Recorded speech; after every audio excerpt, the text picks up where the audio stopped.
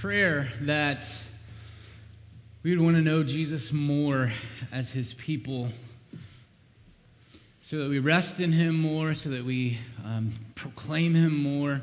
And I pray that he would be pleased to enable us to know him more through his word as it's preached this morning. It is, I love just being here, gathering with you all. I love you, church, and it is. I was just standing back there thinking of what a privilege. It's a weight, it's a burden, but it's also a great privilege to have the opportunity to preach the word to you. The word is what God uses to sustain us in our faith, to bring us home, and so it is a privilege and a joy to be able to preach this morning. For those of you who are guests, my name is Nathan Smith. I'm one of 3 pastors here. And we're glad that you have joined us this morning. Today we are going to be in Psalm 15, so I would encourage you to open up either a physical copy of the Bible or an electronic copy, or if you don't have a Bible, you can grab one off the back tables and turn to Psalm 15. If you're using a physical Bible, it's going to be around the middle of the Bible. So Psalm 15, we are doing a series through a number of Psalms. It's going to take us through the end of the year, and then we'll be heading into 2 Thessalonians in the new year. And as I was preparing for this message this week, I did some extensive research on the topic of questions, because this psalm starts out with questions. And by extensive research, I mean that I took my phone out and I went to the little Google bar and I typed in something about questions. And what I discovered through this extensive research is that children between the ages of 2 and 5 ask about, on average, 40,000 questions. Now, I have no idea how reliable that number is. Some author put it in a book, so it's out there. It may be, that's on average, so you may have a child who asks 40,000 questions in a day. Or it might feel like that as a parent, but it is for sure that kids in that age range ask a lot of questions. And for those of us who have the task of answering those questions, that can sometimes wear us down a little bit. It is a great privilege, actually, to be able to answer those kind of questions. It's, really our kids are like exalting us, like as the source, the font of all knowledge. They just come to us with all these questions. But it does wear us down. However, the good news is that we serve a God who is a good Father. And we can come to him with our questions over and over again, and he's not worn down by those questions. He actually invites them, and he gives us answers to these questions in his word. And we see David, who wrote this psalm, Psalm 15, the header, it starts letting us know that David wrote this psalm, and David begins with asking God this question. So verse 1 says, "O Lord, who shall sojourn in your tent? Who shall dwell on your holy hill?" And so I was wondering this week, what prompted David to ask this question? And a little background and detail into what he's actually asking here is helpful. The word that's translated tent here is the same word that, if you're here for our study through Exodus, is the same word that's translated tabernacle all throughout Exodus. And we know from that long study of the tabernacle that the tabernacle was where the manifest presence of God would dwell among his people. And when David refers to the holy hill here, he's referring to the Temple Mount in Jerusalem, where the temple would be built. And when it was built, the presence of God would be made known, manifest there, that God would make it known in that place that he was dwelling among his people. And that was where they would come to worship God, to draw near to the presence of God. And those things, the tabernacle and the temple, as we looked at throughout Exodus, as we studied those things, those were pointing towards this ultimate hope that the people of God have always had of dwelling with God forever in a new creation, redeemed, free from all sin, perfect joy and peace. That's what those things were pointing to. And we can see here that David knows however God answers his question here, he knows that the answer is going to be coming from the grace of God. Even in the words that he uses to ask this question, he says, "Who can sojourn in your tent?" And a sojourner is it's a foreigner who has taken up permanent residence. So it's like a resident alien. Who is it's a sojourner, someone who's graciously invited in to be a long-time permanent guest in a place. So a sojourner is welcomed in. They're allowed to stay only by the gracious generosity of their host. It's only by God's grace that we can enter into his presence. It's only by God's grace that we could stay in his presence. And the presence of God, again, is extremely significant, which David makes known in the next psalm that he writes in Psalm 16. You don't need to go there, but at the end of Psalm 16, David says that the presence of the Lord is where the people of God experience fullness of joy, pleasures forevermore. That's what the presence of God is about. And so David is asking here, God, who is it that can legitimately hope to experience fullness of joy, pleasures forevermore in your presence? Or to put it another way, he's asking, what are the necessary marks of those who will live forever with God? What are the necessary marks of those who will live forever with God? So that's what he's asking. But again, why did David ask this? Was it just, you think, for his own evaluation? Was he saying, God, do I have these characteristics? Do I have these marks? Am I one who is going to dwell with you forever? And that might be part of the motivation. It is an essential question for each of us to ask. And we'll look at it from that perspective this morning some. But I don't think that's the main reason that David's asking this question. I think it's something else that prompted it.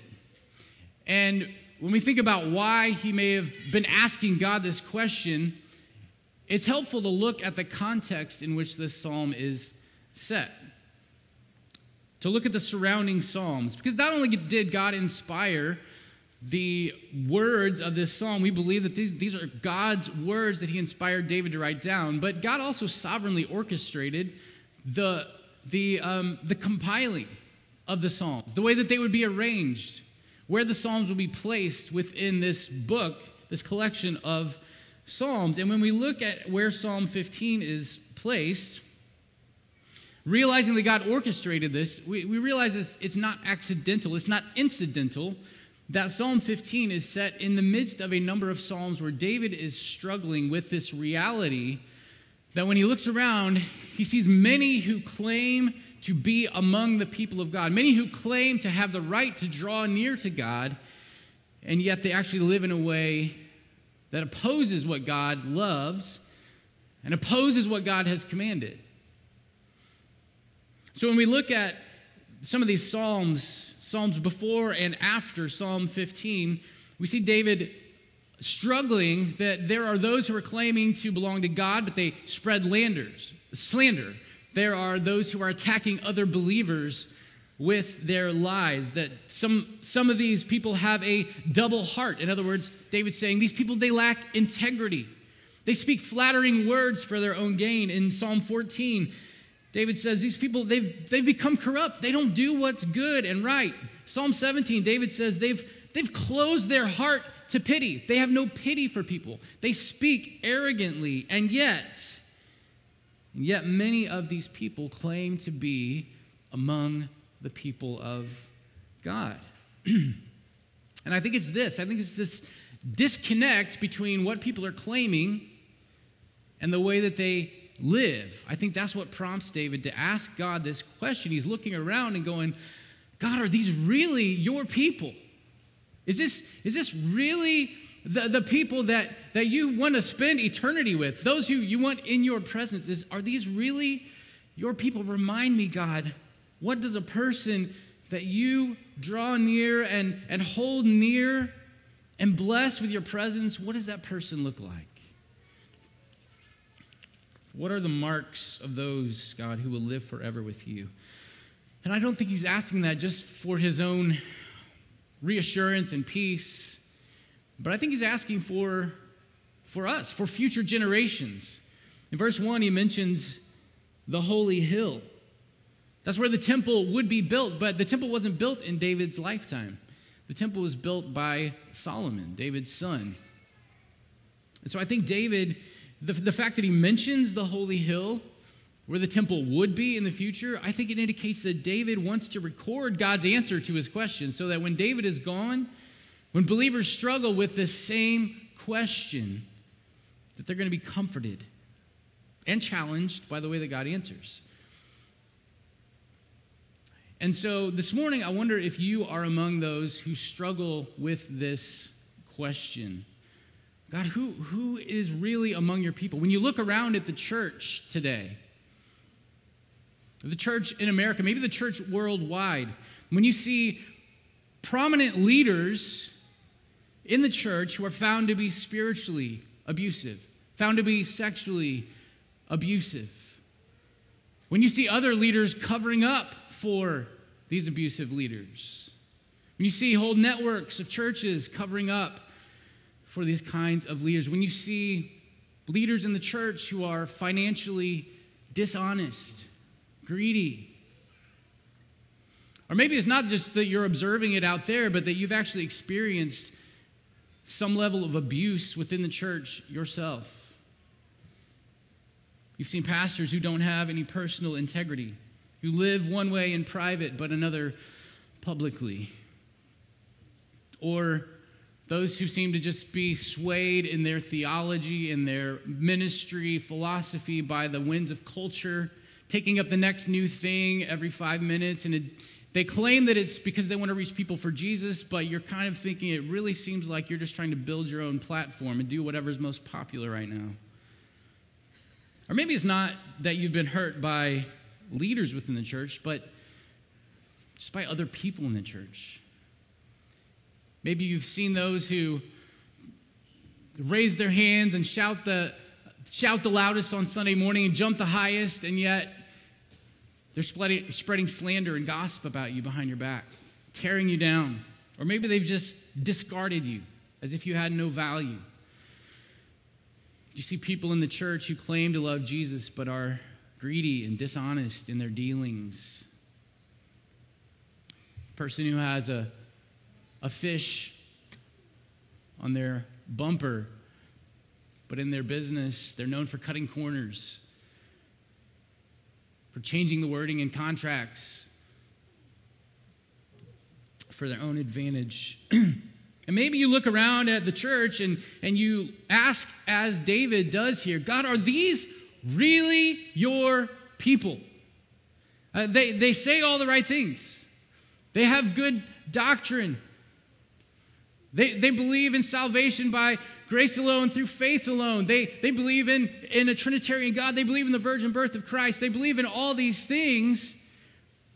And they claim to be serving you. But are these really the people that will enjoy peace in your presence for eternity? Are these the people that you want as your house guests forever? And maybe your faith is shaken at times because so many who claim the name of Jesus seem to be selfish and greedy and dishonest. And if you struggle with this, then you need to do as David does here in this psalm. You need to bring this to God. Ask God. Don't just wrestle with these things, struggle with these things, come to your own conclusions within your own mind, but ask God and realize that this isn't a new issue in the church.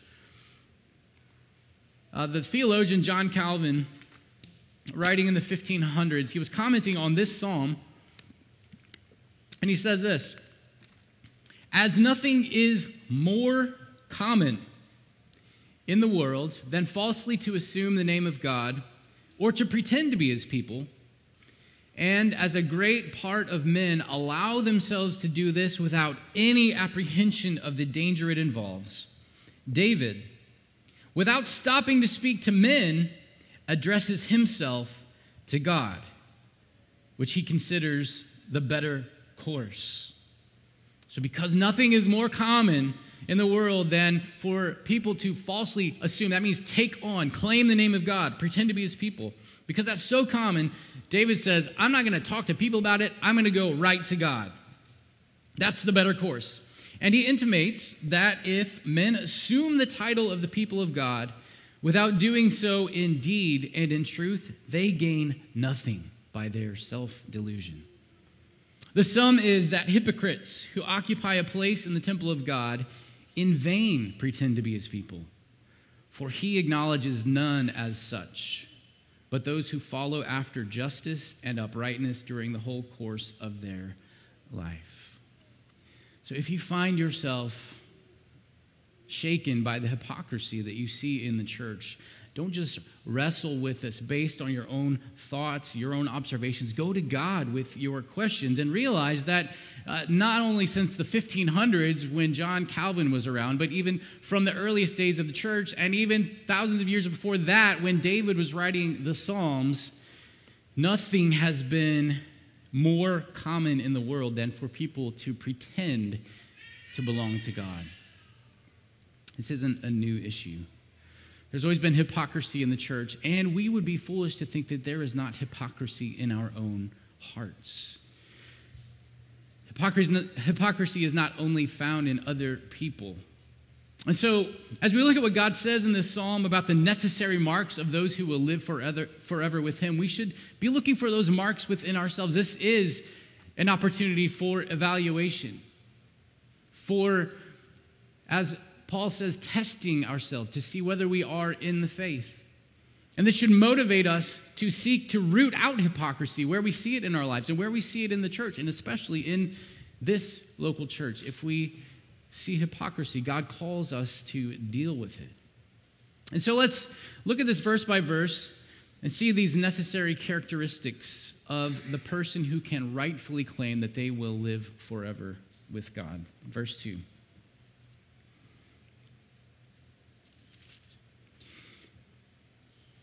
As God gives this answer to David of his question, he says, first of all, the one who can dwell on my holy hill, dwell with me, is he who walks blamelessly and does what is right and speaks truth in his heart. And the first thing we need to understand about this verse is that walking blamelessly, it doesn't mean living a life of sinless perfection. I think that might be almost an immediate assumption. Blameless, that means flawless, perfect. But the idea behind the Hebrew word that's translated blameless is complete or whole, having integrity. And in fact, because of that, the New American Standard Bible translates this phrase as one who walks with integrity. And I think that's how we should understand the phrase. Because integrity has to do with being a whole or integrated person. The inside matches the outside. And as the rest of this verse indicates, that means having integrity both in actions and in words. It means doing what is right according to God's standards, both in public and in private. Integrity is about a heart and life that aren't compartmentalized into private and public or religious and secular. For a person of integrity, there is no private life that's hidden away in a chat room online somewhere or some other dark corner of the internet. There's no putting on different personalities or masks or personas for church and one for work and one for home. That's not a person of integrity. And God is describing here someone who has integrity in their life and in their words, one who speaks truth in his heart and reveals that truth-oriented heart by the words that flow out. As Jesus said, it's out of the overflow of the heart that the mouth speaks. Words don't just come out of the blue. They come from what's in our heart. So if you have truth in your heart, you'll speak truth. If you have lies in your heart, though you may be able to conceal that for a while, it will inevitably flow out of those lying words will inevitably flow out of your lying heart. So integrity. Integrity is the first mark of one who will live forever with God. And that integrity of life, or a lack of integrity, will show up in the way that a person treats the people around them, which is what we see in verse 3. This is someone who does not slander with his tongue, does no evil to his neighbor, nor takes up a reproach against his friend. And when we see the words neighbor and friend, in response to that, you might ask the question that the expert in the law asked Jesus when Jesus was explaining that he should love his neighbor as himself. He said, "Oh, okay, yeah, I can do that, but who's my neighbor?" And if you know the story, you know the answer that Jesus gave him, which was basically to explain that your neighbor is anyone who crosses your path. Mr. Rogers got that right when he would address the whole world through the television as neighbor, as friend. And he got that from the Bible, of course. But that's how we should understand this. That our neighbor, our friend, the neighbor that we're not to do evil to, the friend that we're not to take a reproach against, is anyone who crosses our path. And in our day, we need to understand that our neighbor and our friend includes anyone who crosses our path online, right? Maybe you cross paths with people physically, but we cross paths with a whole lot more people online than we do physically, oftentimes. But that being the case, how many who claim the name of Christ are quick to spread lies with the aim of tearing down someone's reputation? That's what slander is. It's spreading lies with the aim of tearing down someone's reputation. How many who would say, "I'm a Christian," are quick to do that online? And taking up a reproach against someone in this context, it means to bring a harsh criticism against someone, but with malicious intent. Sometimes a reproach, a harsh criticism, is necessary, but the heart behind it matters. If you're bringing a harsh criticism, is it really for the purpose of bringing correction, bringing change, building someone up? Or is it really just to tear someone down, to make yourself look better or feel better? But it's not just the heart that matters when bringing a harsh criticism, when bringing a reproach. It's also the direction of it. If you look through Scripture, you do see godly examples of reproach. Jesus reproached false teachers. He reproached Pharisees. There is a godly way of bringing reproach, but you'll see that the reproach in those instances is brought directly to the individual being reproached. An example of this would be the Apostle Paul. He reproached Peter because Peter had separated from the Gentiles. When there were other Jews that came around, Peter said, "Oh yeah, I don't eat with the Gentiles. I'm going to hang out with you guys." And Paul shows up and he directly reproaches Peter. He says, "I reproached him to his face." Paul didn't send out a snarky tweet about Peter. Paul didn't write a nasty blog about Peter. He didn't sneak in with his camera and take some video and then send it out on Instagram, #hypocrisy Peter. He reproached him to his face. This is the godly way of bringing a reproach. Taking up a reproach against someone just by spewing negative comments about them across the internet is sinful.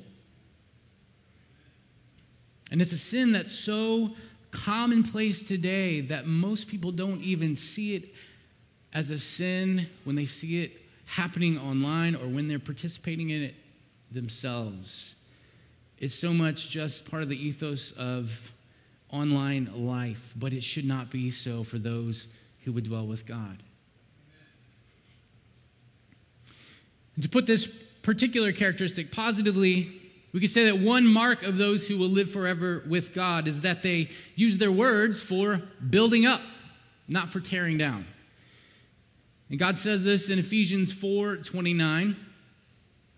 Let no corrupting talk come out of your mouths, but only such as is good for building up, as fits the occasion, that it may give grace to those who hear. So do your words, both words from your mouth and words from your little internet-connected thumbs, do those words build up and give grace to those who hear?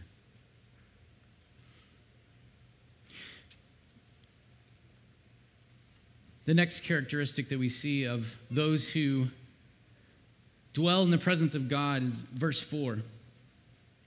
It's one in whose eyes a vile person is despised. And that might raise some questions.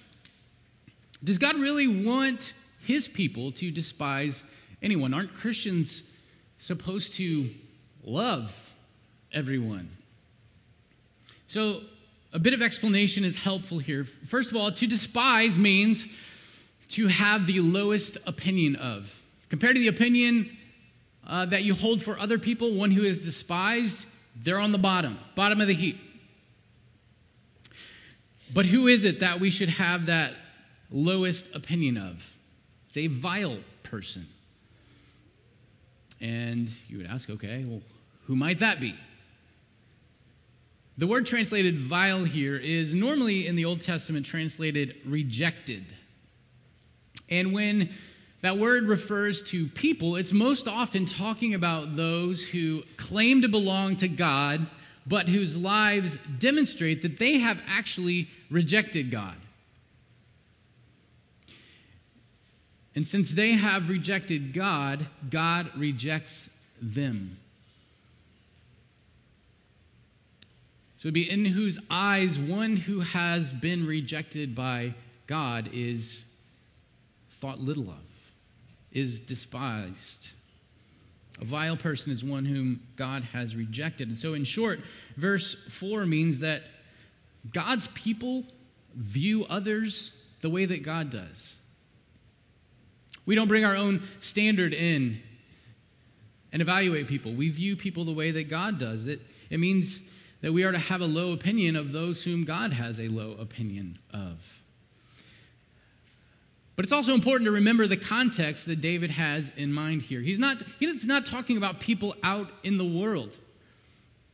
He's talking about those who claim to be a part of God's people. He's talking about those who claim that they are near to God. And for us today, this means the church. And this is what the Apostle Paul was talking about in 1 Corinthians 5 when he said, "For what have I to do with judging outsiders? Is it not those inside the church whom you are to judge? God judges those outside. Purge the evil person from among you." God judges those outside. As Christians, we're called to look within the church, to look at ourselves, to look at our brothers and sisters, and say, is their life consistent with what they're professing? And one mark of those who will live forever with God is that we reject those whom God has rejected. So in other words, we don't make excuses for people just because they claim to be Christians, yet if their lives are demonstrating persistent, unrepentant, ungodliness, we don't excuse it and go, well, their sins are they're covered by the blood of Jesus, so they can act however they want. We don't cover up sin because someone is a well-known, beloved preacher. We don't cover up someone's sin because they're a good friend. We must be marked as those who reject those whom God has rejected. I want to give you a word of caution here, because this is not a call for us as Christians to be like the squirrels in Willy Wonka's chocolate factory. You remember as they're touring the chocolate factory, they go into one area and they have all these walnuts, and the squirrels are occupying themselves with checking all the nuts to see which ones are good and which ones are bad. So they tap them, they listen to them, and then they can tell the good nuts from the bad nuts. The good nuts go in the good nut bin, and the bad nuts go down into the garbage chute, right? Well, Veruca Salt, the spoiled girl, the one who, after she wins the golden ticket, immediately says, well, in the Johnny Depp version of it, she immediately says, "Daddy, I want another pony." The spoiled brat, she decides she wants a squirrel, right? So she heads down into the squirrel area because she wants a pet squirrel. The squirrels, they attack her, basically. One climbs on her chest, taps on her head, listens. They all decide she's a bad nut. She goes down the garbage disposal. We are not called to be like those squirrels, just looking around. Someone messes up once, we tap on their head, we decide they're a bad nut and throw them down the garbage chute. That's not what God is calling us to do. It is true that some who claim the name of Jesus are bad nuts. But we must take care. One mistake doesn't necessarily indicate that someone is a bad nut. We all sin, right? Amen? If there's anything we can amen this morning, we can amen that we all sin. The bad nuts, though, are those who continue in a pattern of unrepentant sin. Those who are hardened in their ungodly ways, who, when we bring it to their attention, they reject it. When we lovingly say, "Brother or sister, you are in sin here. This is a pattern of sin in your life." When they reject it, when they scoff at it, when they ignore it, when they continue on in it, all the while still claiming to love Jesus. It's only after they have repeatedly demonstrated that they are unwilling to listen, stubbornly unwilling to listen, it's at that point that we are called to remove them from the church. But even in that, our aim is so that being thrown down into the garbage pit will so shake them up, so jar them, that they will see the error of their ways, that they will repent and they will turn to Christ. That's our aim in church discipline. But this is what God calls us to.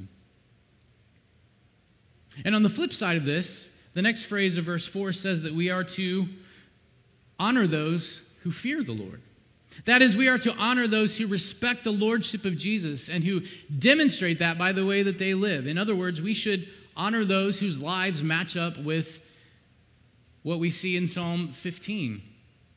And the Apostle John, he's essentially saying the same thing in 1 John when he repeatedly says that a necessary mark of a true believer is that he will love the brothers. And verse 4 also gives us another mark of those who dwell with God. That person is one who swears to his own hurt and does not change. This is someone who makes an oath and doesn't try to squirm out of it when they later realize, "Oh, this is going to cost me."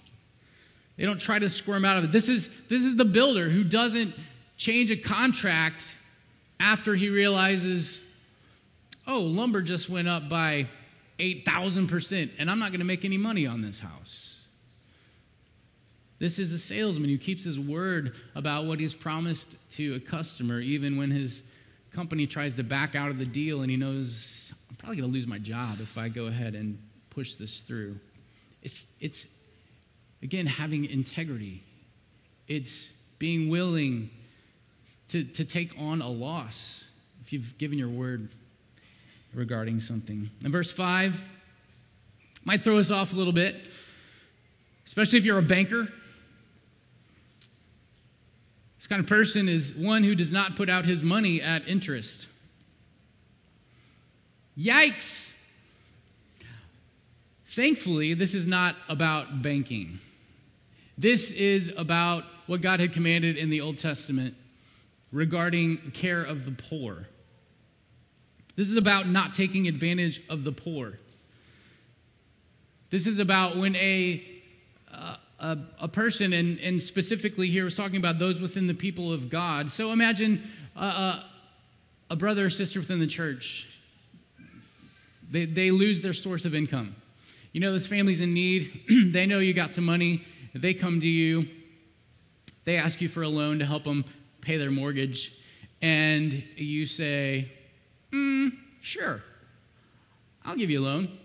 And interest is going to be, about 35% on that loan. They don't have a job. They're just going to go deeper and deeper into debt. You have imprisoned them by giving them that loan. That's what God is saying. Those who are welcome into his presence, they wouldn't do that. They would be generous. They would make a loan. God's not necessarily saying you must give a gift every time, although I think that's appropriate times. It might be that you give a loan, but you're not charging an exorbitant amount of interest. This is about protecting those who are in need. It's demonstrating a heart of generosity, not a heart of greed. That's what this is about. It goes on to say, this person does not take a bribe against the innocent. And I don't know if we have any judges here, but clearly this would apply to judges. But bribes come in different forms. What about the person who's tempted with the bribe of a promotion at work? If they'll just let the boss get by with a few lies. Maybe the boss just has it out for a coworker. Maybe has it out for one of their peers. And they want you to support them in a few little lies so they can get rid of this person. There's a bribe. You get to keep your job, or maybe you get a promotion if you'll just go along with these lies. Maybe on the friendship level.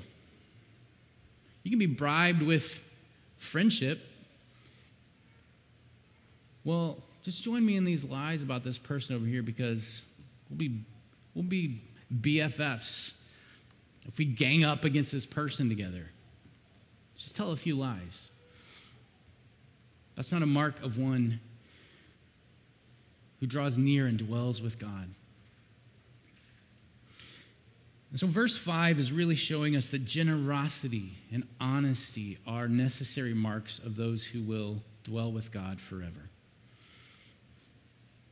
And we come to this last phrase. It's God's encouraging conclusion to David's question of who can sojourn in your tent, who can dwell on your holy hill. He lays out these characteristics and he says, he who does these things shall never be moved. Now, why is this true? Why would God say the person who has these characteristics, lives them in their life, who walks according to this pattern, why would God say the one who does this shall never be moved? Is it because the person who does all these things has earned their place in heaven? No.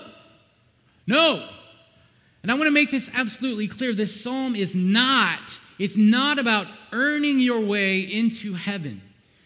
Jesus earned your way into God's presence, and you draw near to God only by trusting in what he did for you through his life, his death, his burial, his resurrection. It's by grace alone, through faith alone, in Christ alone, that we draw near to God.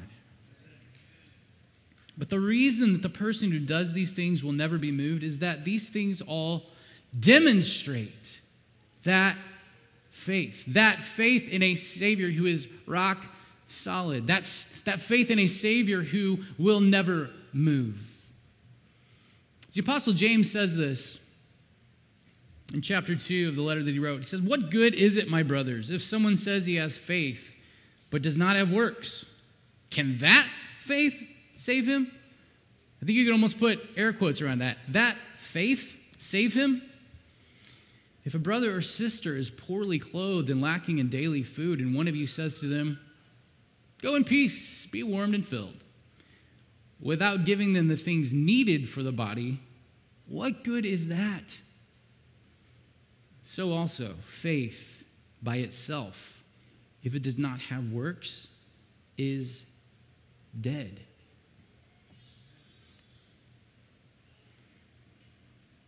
Faith that makes empty claims, even if they are biblically accurate claims, but has no outward working, has no actions that correspond to that claim, that's not a saving faith. That faith is dead.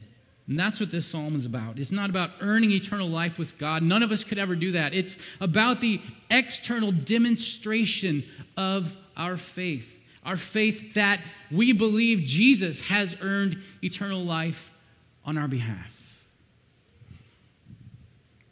Those who have a genuine, rock-solid hope of eternal life through faith in Jesus will have these external marks. Their lives will be marked with integrity. They will be marked by using their words to build up. They will be marked by honoring those who honor God and rejecting those who claim God's name and yet reject God. They will be marked by keeping promises, by being generous. And it's all because their hope is firmly fixed in Jesus.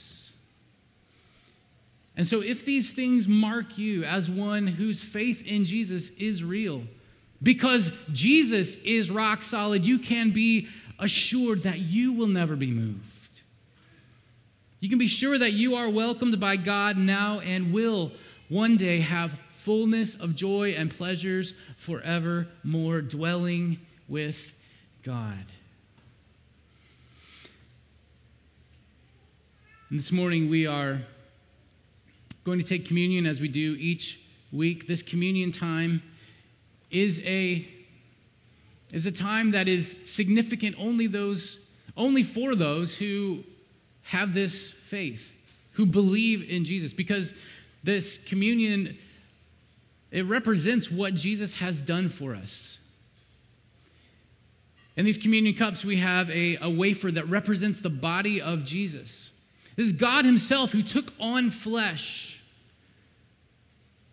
so that he could live an obedient, perfectly righteous life, and that he could die, that he could put that flesh on the cross, having been tortured, and die in our place, purchasing forgiveness from God and eternal life and every blessing that we will enjoy from God in this life and forevermore.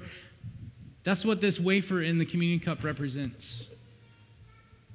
And the juice that's in the cup, it represents the blood of Jesus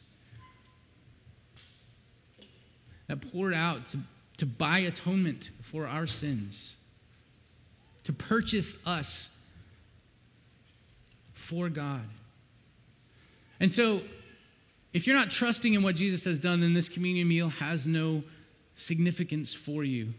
And in fact, we believe the Bible is the Word of God, and the Bible indicates that those who don't trust in Jesus should not take communion. And so this morning we ask on behalf of God that you not take communion if you don't have faith in Jesus.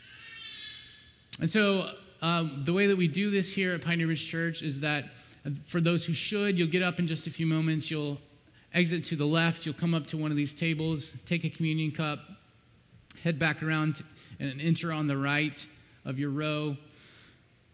And for those who need gluten-free communion elements, those are over here in this your far left table. You can take that back to your seat, pray with your family. Or if you're here alone, pray, thanking God for his redemption, and take communion there. But if you're not trusting in Jesus, we ask that you not do that, and it's okay to just stay in your seat, just let people walk by if you need to. But we would urge you to trust in Jesus. And we would love to talk with you about what that means. If you're unsure, if you have questions, we would invite you to fill out a connection card and drop it off in one of these boxes in the back. There's some cards back there if you don't see one in the seats around you. You can just grab one off the table back there, fill it out, and we would love to connect with you this week, or just grab one of the pastors this morning before you leave. We would love to talk with you. And I'll be down here in the front if anyone wants to pray during this communion time. But remember that we who are believers, as we take communion, we are worshiping Jesus because his life is seen in Psalm 15. And as I was studying the psalm this week, one of the things that stood out to me so beautifully is that above all others, Jesus is one who swore to his own hurt and did not change. He made an oath before time began that he would give his life to purchase a people for himself. And he kept that oath all the way to the point of torture and death on the cross. And so, as you take communion this morning, for those who should, worship Jesus. Give him thanks and praise. Deepen your faith in him. Hold more tightly to him this morning. I'm going to pray, and then for those who should come to communion. Lord Jesus, we praise you that you are our complete Savior. That not only did you die to purchase our forgiveness from sin, but you also died so that your Spirit would come and indwell us, and so that we would be changed to be more and more righteous, more like you, more like the person that we all long to be, free from evil thoughts, evil deeds, evil words. So thank you for your Spirit who empowers us, who changes us. That whatever is good in us is not from us, but it's a gift from you. It's by your grace. It's all of your grace. So we thank you, Jesus. We pray in your name. Amen.